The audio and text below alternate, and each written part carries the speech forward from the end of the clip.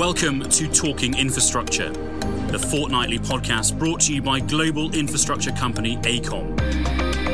In this series, we'll be discussing the hot topics, key projects and innovations that are helping to solve some of the world's most complex infrastructure challenges. Hello and welcome to episode 2 of the Talking Infrastructure podcast. My name is James Banks and I'm Head of External Relations in Europe, the Middle East and Africa for AECOM. Today's podcast is focusing on transport-orientated development, the idea of developing and optimising the land around our transport hubs. And now, sadly, my regular co-host Roma Agrawal can't be here today to help me steer through this topic, but never fear, I have 2 fantastic guests with me to discuss this subject. Firstly, you heard him chuckling there, we have AECOM's Director, Advanced Structures, Mike Pawley. Good morning. Morning, Mike. Based here in our Aldgate office, Mike and his team work with major public stakeholders and private developers on transport-orientated development projects and stations mainly across London. With almost 30 years' experience in the construction industry, Mike has worked on HS2, Crossrail, the Jubilee Line extension, as well as numerous station upgrades and capacity development projects. And our second guest is Jonathan Bray. Jonathan has been the Director of the Urban Transport Group since 2008. He is also a visiting Senior Fellow at LSE Cities, a Commissioner on the Commission on Travel Demand, and a Fellow of the Chartered Institute of Highways and Transportation. In January 2019, he co-authored the report The Place to Be, which examines how transit-orientated development can support good growth in the city regions and meet housing need without undermining the green belt or creating more traffic congestion and sprawl. Welcome, Jonathan. Thank you very much for joining us. Yeah, good morning. So, gentlemen, first of all, what is TOD? What is transport-orientated development, transit-orientated development? What are we talking about? So transport-oriented development is in some ways a loose term that can define many things. I think there's some good examples that we can maybe raise to get people to understand this about transport-oriented development in the immediate vicinity of stations and their surrounds, where land is taken to put new infrastructure in place, either through the actual physical station or adjacent construction sites. That is an immediate term of transport-oriented development. Some examples in London, you could say Dalston is a very good example. We've put 19-storey buildings directly on top of the station there. Shoreditch has got a box over it to enable that whole area to be transport-oriented development as a project. And then you've got the Crossrail stations that are all, or nearly all of them, are enabled to have buildings put on top of the stations. Jonathan, obviously you've come down today from up north, from York. It's not just a London thing. I mean, I could argue here that we're so close to, everywhere's so close to transport hubs that almost anything could be transport-orientated development here in London.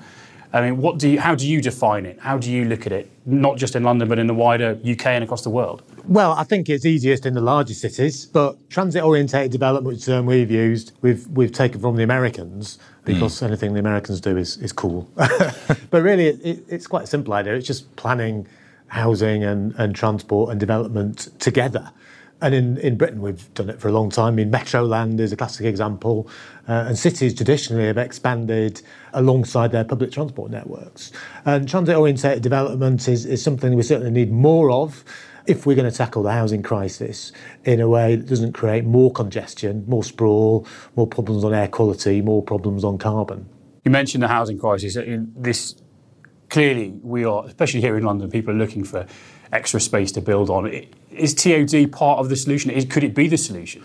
Yeah, it is part of the solution. Certainly since the current mayor came in, housing has been the direct driver for transport-oriented development for Transport for London. They have a lot of estate, 5,400 acres, and they are looking to commercialise that. And with the current mayor, that's a housing agenda. And we are seeing a lot of sites coming out through various initiatives that Transport for London have had to provide housing. They have a deadline of March 2021 to deliver 10,000 houses actually being built for Londoners. And we're part of that initiative to try and provide those houses to Londoners across the UK. Network Rail has a similar agenda through Homes England to try and provide housing on Network Rail land. as Jonathan says, if you look at it, transport-oriented development at infrastructure locations, you don't get people having to travel to the station. So there's benefits in terms of a healthy streets agenda, lowering carbon, lowering pollution through transportation to develop at stations. So there is actually quite a lot of land available to do this on. I mean, there is. I tend to think if you said to me, look, we're going to build around transport hubs, where are you going to squeeze in the odd house? But you're saying that there's actually quite a lot of land available. There's lots of land available. The challenge is that land can be difficult land. So we have peers in our consultancy environment that have written lots of reports about how you can deliver housing for Londoners. The difficulty with it is the cost to build on some of the land because it's so expensive. What we look at, and as you broaden out transport-oriented development to transport-related development, you look to capture land and value that isn't on land that's hard to develop and create something that actually is financially viable. So, Jonathan, you mentioned this isn't a new concept. Why are we talking about it now? Why does it seems to have, over the last couple of years, really come to the front again? Are we just rebadging something and getting excited about something we've been doing for years? In a way, we are rebadging it, but I think it's an idea that as time has come, I think there was a period, perhaps under the Eric Pickles regime, where planning was a bad thing. Planning was an obstacle. It was all about letting development rip. And that's changed. And I think partly it's been what's been happening around some of the major railway terminals, what's been happening around HS2. There are some big land sites, prime locations right next to big stations, and there are some big plans for that. I mean, in York, I live very near to one, the old railway lands around York Station, and there's a big plan for development there. So it's an idea that's time has come, and I think there'll be more behind it now because obviously the B word is dominating the wider political debate. But if there is one policy area that has some life in it outside of that, it is the housing crisis. There is a recognition that we need to step up on the housing crisis. In some ways, the housing crisis is not new. We've had it for a long time, but it's become more politically prescient. So I think the combination of the realisation we could do more around these very large stations and the housing crisis has given the concept of transit-orientated development a new lease of life. Yeah, you mentioned the B word. There's also the F word, which is finances. So we live in a sort of recession environment, and the government is reducing the funding for our infrastructure. We seem to think that infrastructure should be able to pay for itself in this country, and the diminishing support of Transport for London and Network Rail is driving them to find or need commercial opportunities to provide non-fare revenue. That's certainly driven Transport for London Network Rail to seek out these ways that they can commercialise their estate to therefore fund the infrastructure and keep fares low.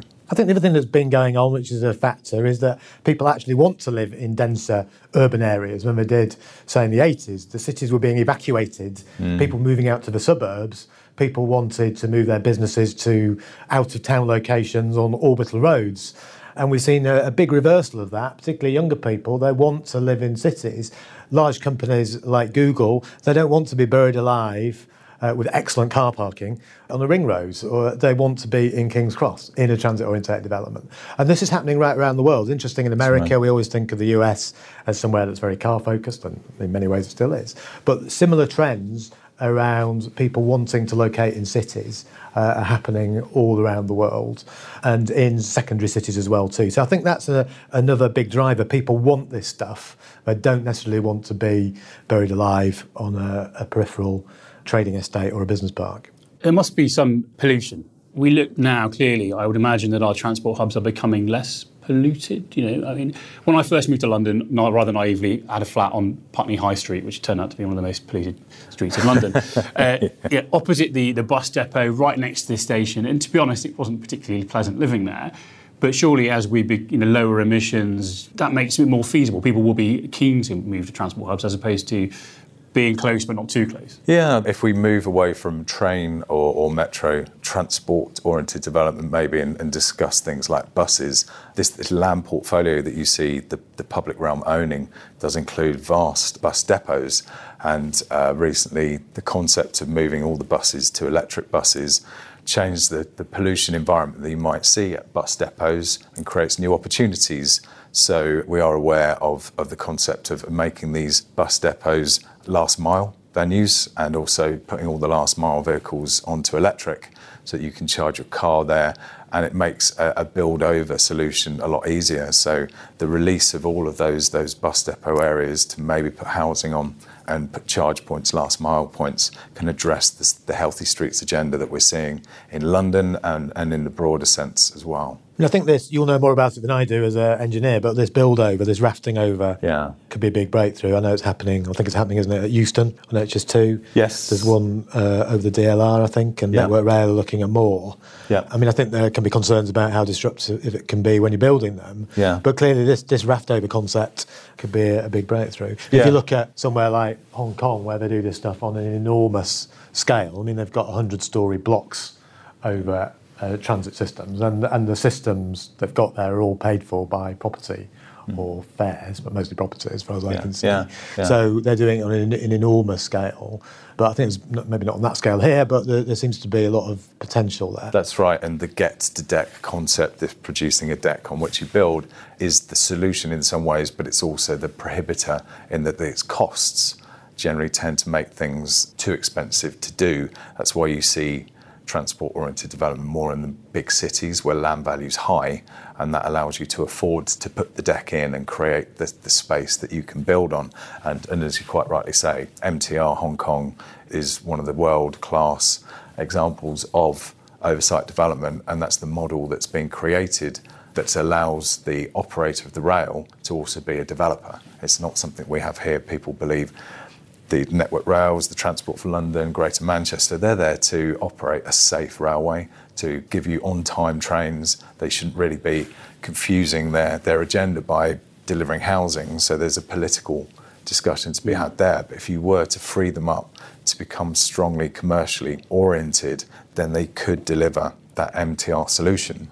You also then have to consider the densification that you're going to need to achieve some of these housing targets that we see being set for London, for Manchester, for Birmingham.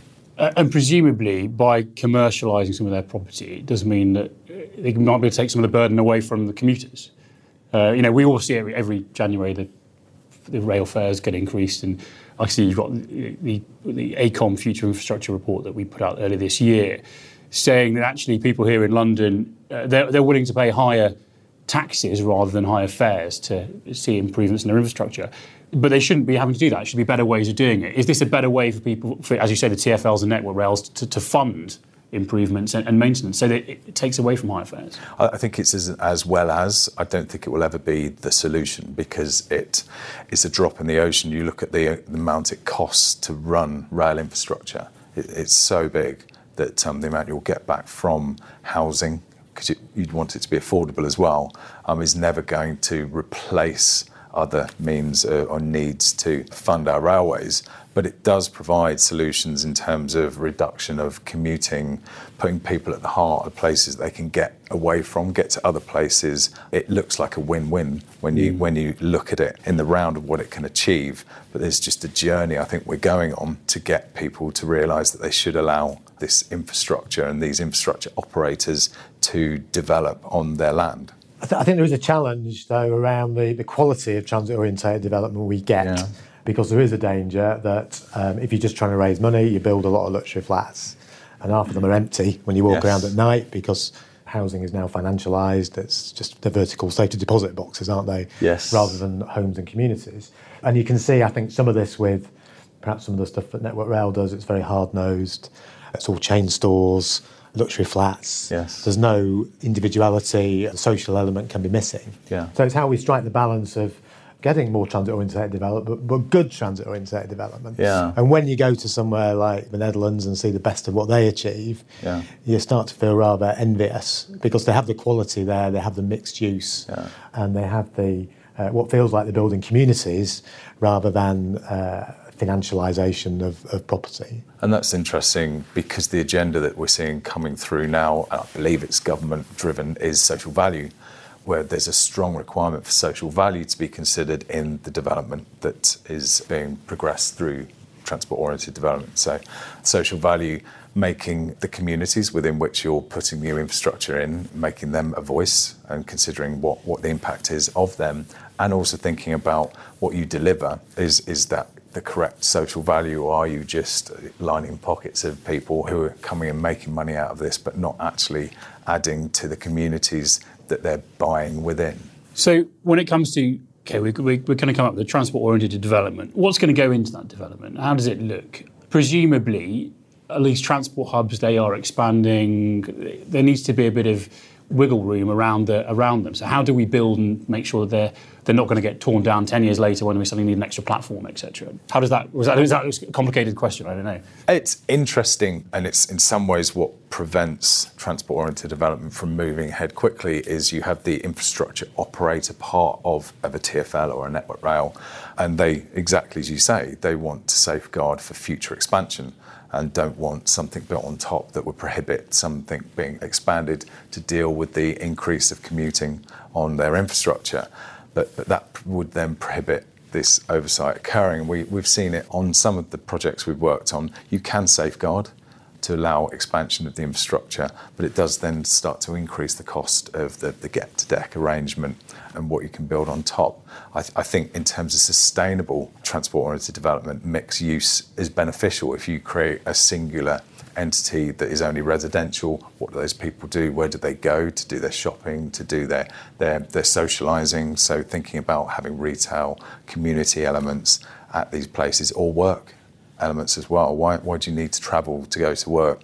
Why don't you just go downstairs and have your community built around a piece of infrastructure?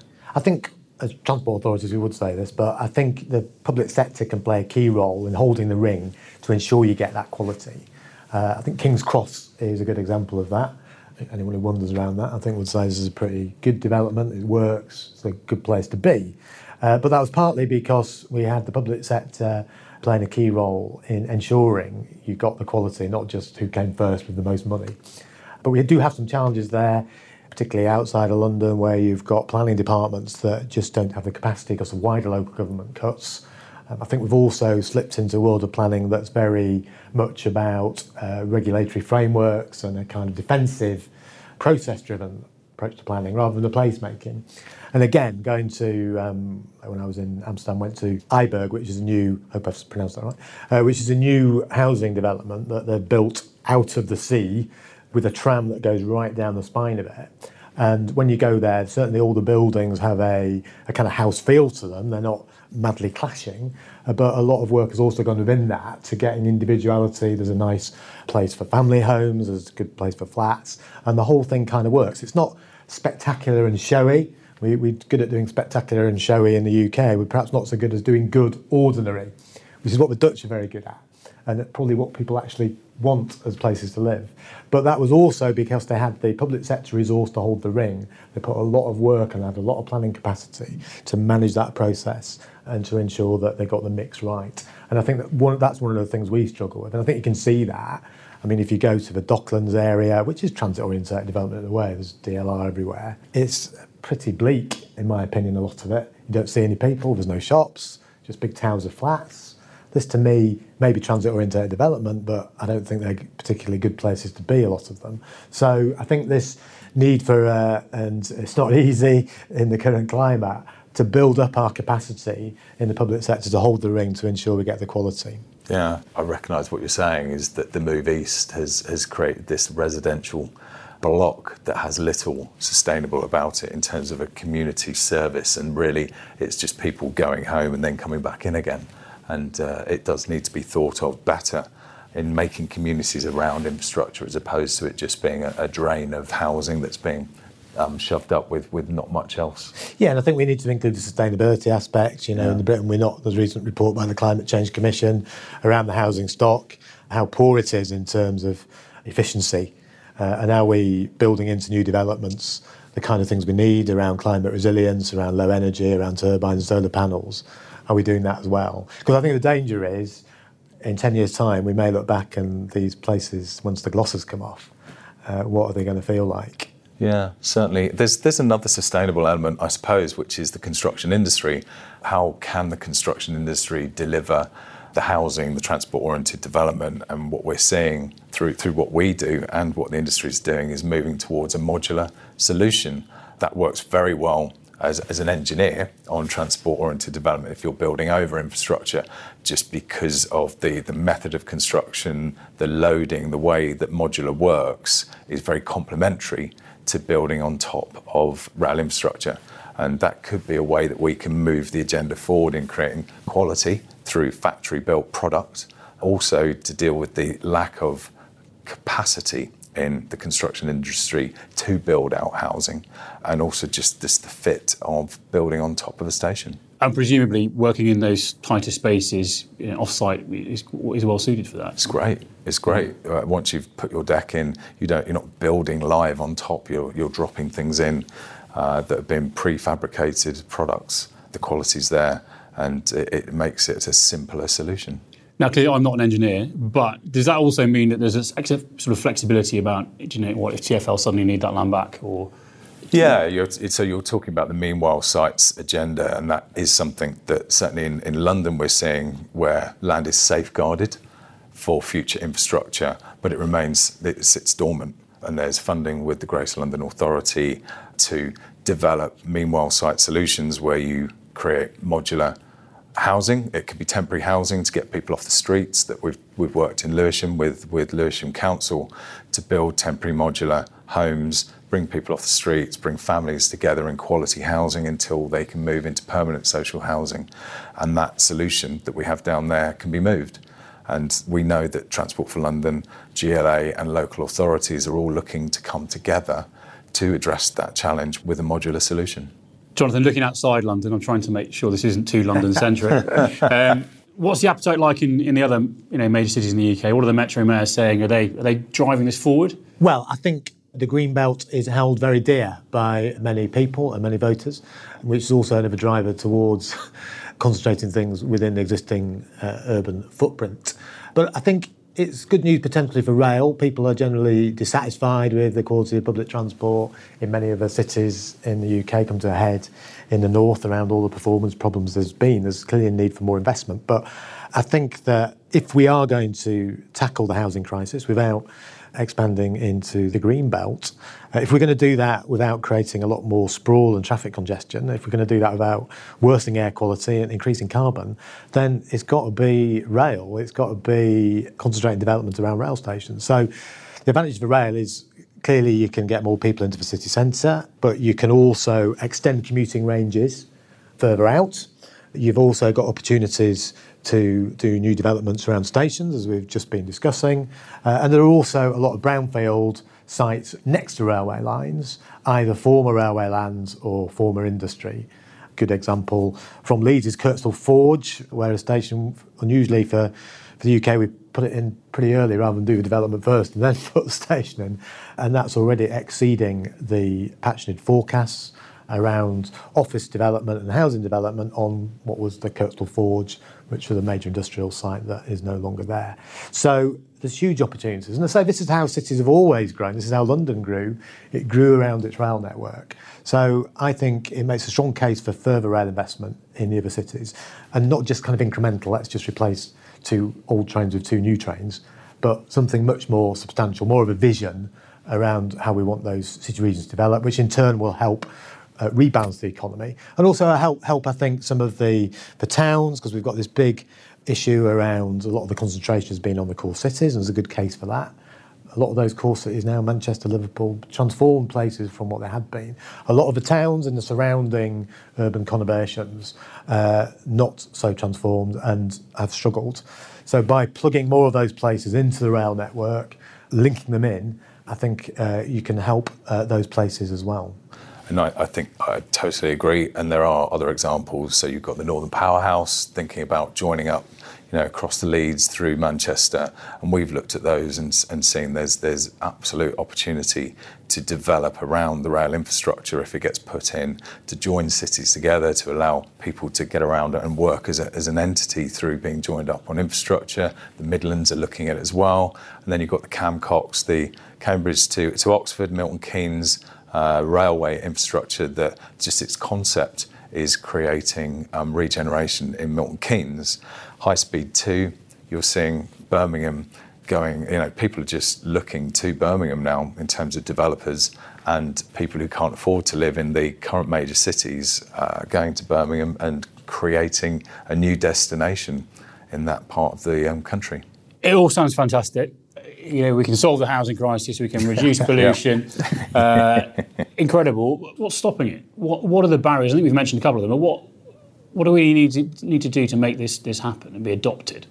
I mean, we came up with 5 things. Always good to have a list of 5. Some of which we talked about. I think part of it is increasing the capability and capacity of local government planning to take advantage of these opportunities. We also need a national planning framework that supports and steers us towards more transit-orientated development rather than towards sprawl.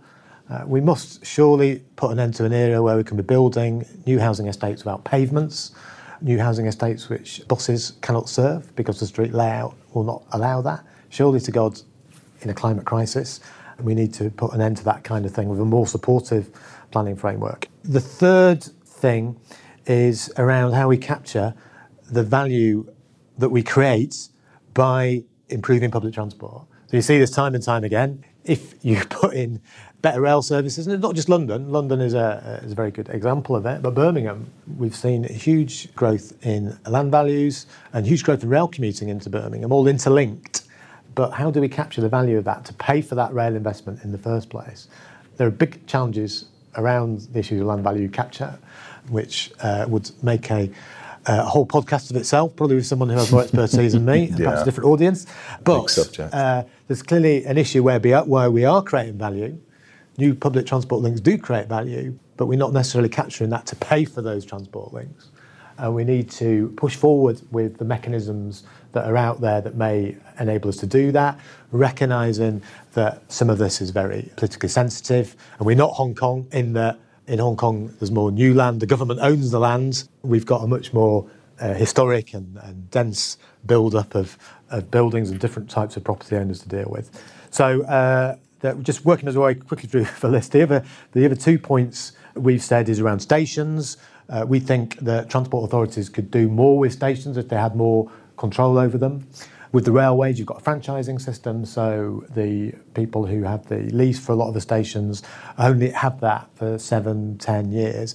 Might seem a long time for operations. It's not long enough for them to take a long view of the potential of those stations, particularly the smaller stations.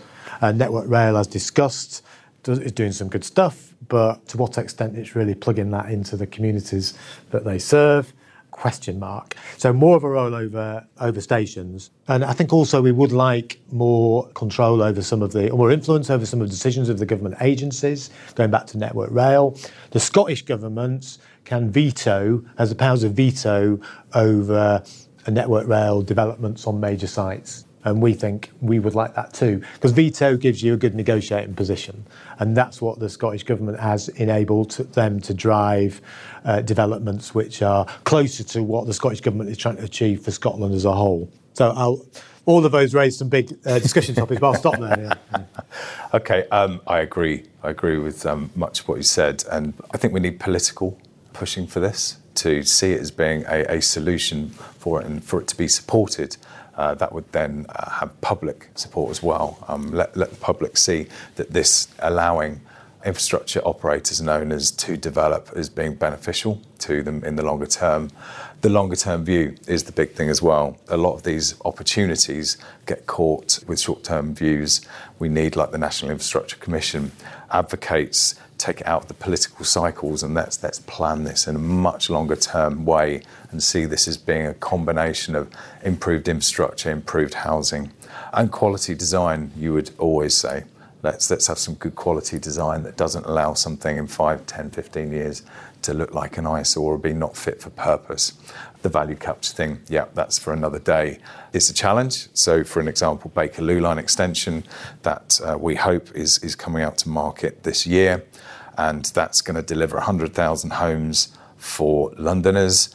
But the ability to pay for it is diminishing by the day because developers already are aware of its existence, it's coming to market. And so the land is being acquired and the ability to capture that value is diminishing every day.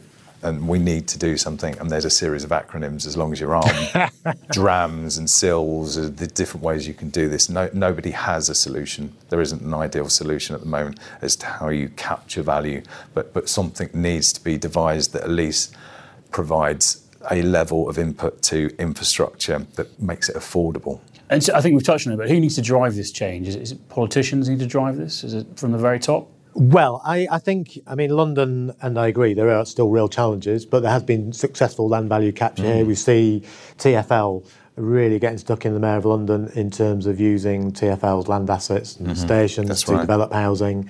I saw a presentation recently and I didn't realise the scale of it. It's very impressive and it's moving at pace. But the hand that local government and city regions play outside London is much weaker. And much weaker than counterparts in the Netherlands and in Germany. So you've got an unequal, is battle the right word? I don't know. But certainly the developers have a stronger position. So I think it's something around also the nature of the politics we have in this country around it being pretty centralised. And we need to empower particularly the city regions to have more capacity and more powers to deliver transit-orientated development. But that requires a national planning framework that's supportive, and it requires the government to get behind the fiscal measures to push forward on the different mechanisms of land value capture, not to tell cities, and therefore you should do this, but to give them more tools that they can use to realise more of these opportunities. Given the scale of the crises, the multiple crises we face around air quality, around climate and around housing.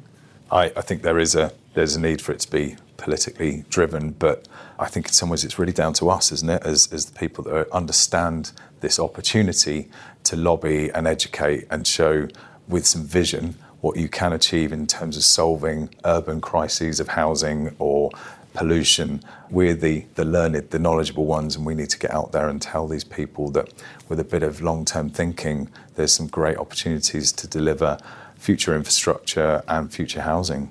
Great. I think that is an excellent place to end this morning's podcast. So thank you very much, Mike Pawley, Jonathan Bray, for joining me this morning. I will be back in a couple of weeks' time, hopefully with Roma, for another episode of Talking Infrastructure. Until then, take care and goodbye.